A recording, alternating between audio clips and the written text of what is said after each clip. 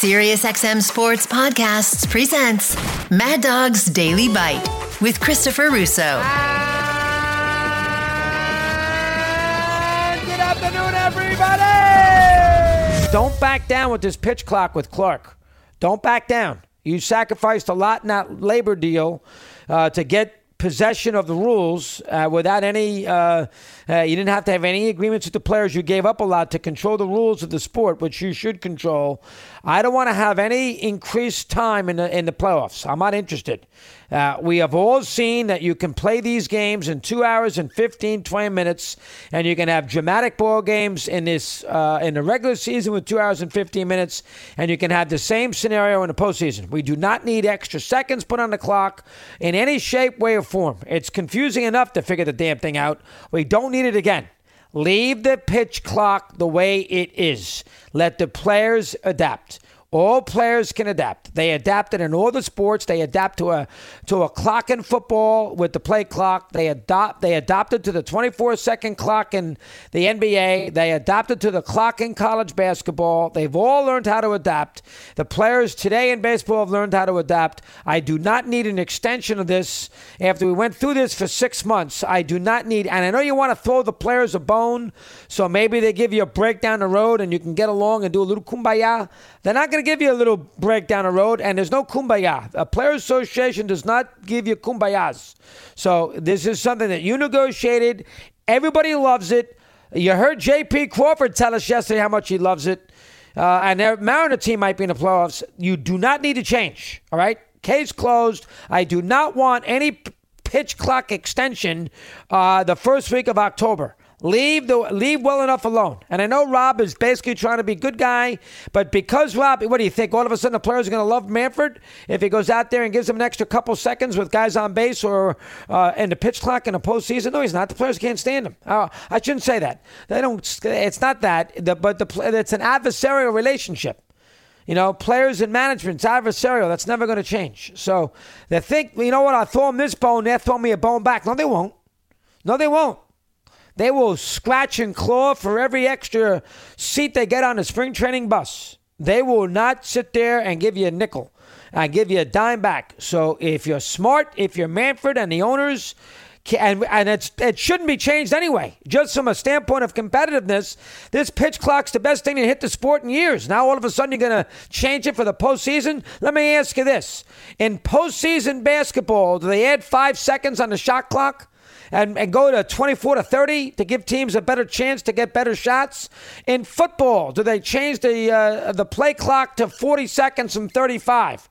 In college basketball, in the NCAA tournament, do they extend the shot clock? They do not. They play by the same rules that they played to get to this point.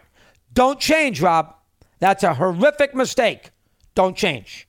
Players have adapted well enough. They can continue to adapt. And by October, they'll be in sync with the pitch clock. No other sport changes its postseason rules, for something along these lines. I mean, they might change an overtime scenario and everything else. I buy that. But as far as the way the game is played, they don't, none of these other sports, do they sit there and do they change? Do they make the hockey periods an extra 2 minutes?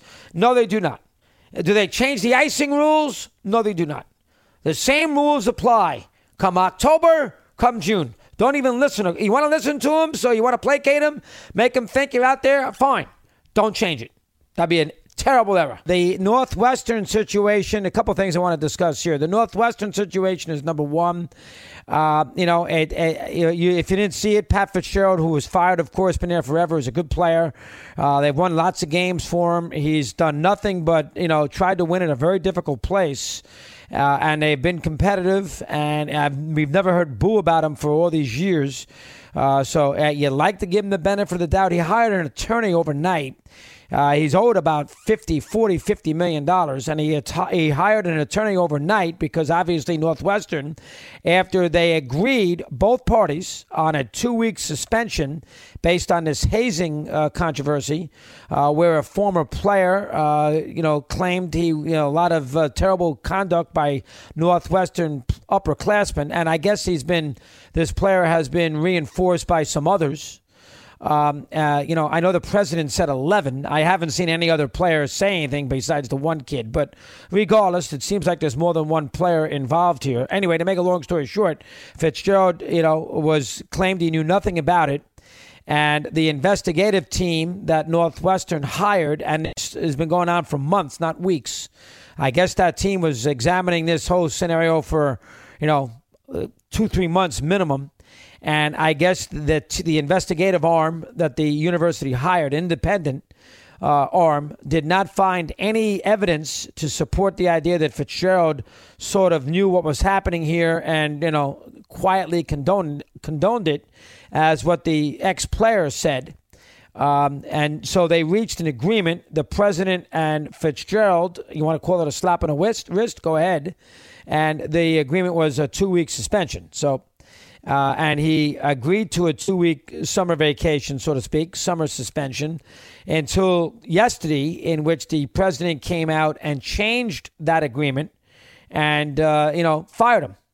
And said, well, he slept on it. He thought about it. And I don't know if there's any more evidence that came out.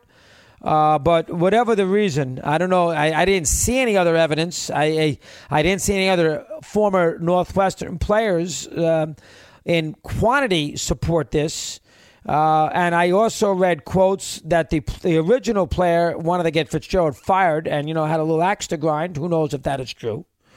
But the bottom line is, after that agreement was reached between Fitzgerald and the president about the 2-week suspension, the president then went out and said, I've changed my mind. Now we're going to fire him. And that precipitated a move by Fitzgerald to hire an attorney because he wants his money. We all know that that ship has now sailed. He's not going to coach ever Northwestern again, and who knows if he's ever going to coach in college football again. You get labeled there. Go ask after the Penn State disaster with Sandusky and Paterno. You get labeled here in this day and age, and you sexual misconduct by players and everything else. You're finished as a head coach. It's over. That's just the way it is. But if you agreed to a 2-week suspension and then the next day you get a full-time firing and maybe Northwestern did this to save the $40 million, who knows? They're going to make him now, go out there and fight for his money. Now, Connecticut tried to do that with Kevin Ollie, and Kevin Ollie sued and won when they fired him with cause, they thought. And Ollie came back and he won about $11 million. I don't know enough about the details, but Ollie did win that. And I don't know if Fitzgerald hired an attorney right out of the gate. This is a guy who's been there forever. He was a former Northwestern player. So he's got a tremendous, I'm trying to keep up he's got a blemish-free background. This is not a guy that's been in trouble in any shape, way, or form. And today, Northwestern, by the way, have kept the assistants on. So every assistant on Northwestern staff stays for 2023, yet the head coach, who according to the investigative team knew nothing, or there was no evidence to suggest that he knew anything at all about this hazing procedure at Northwestern, is fired.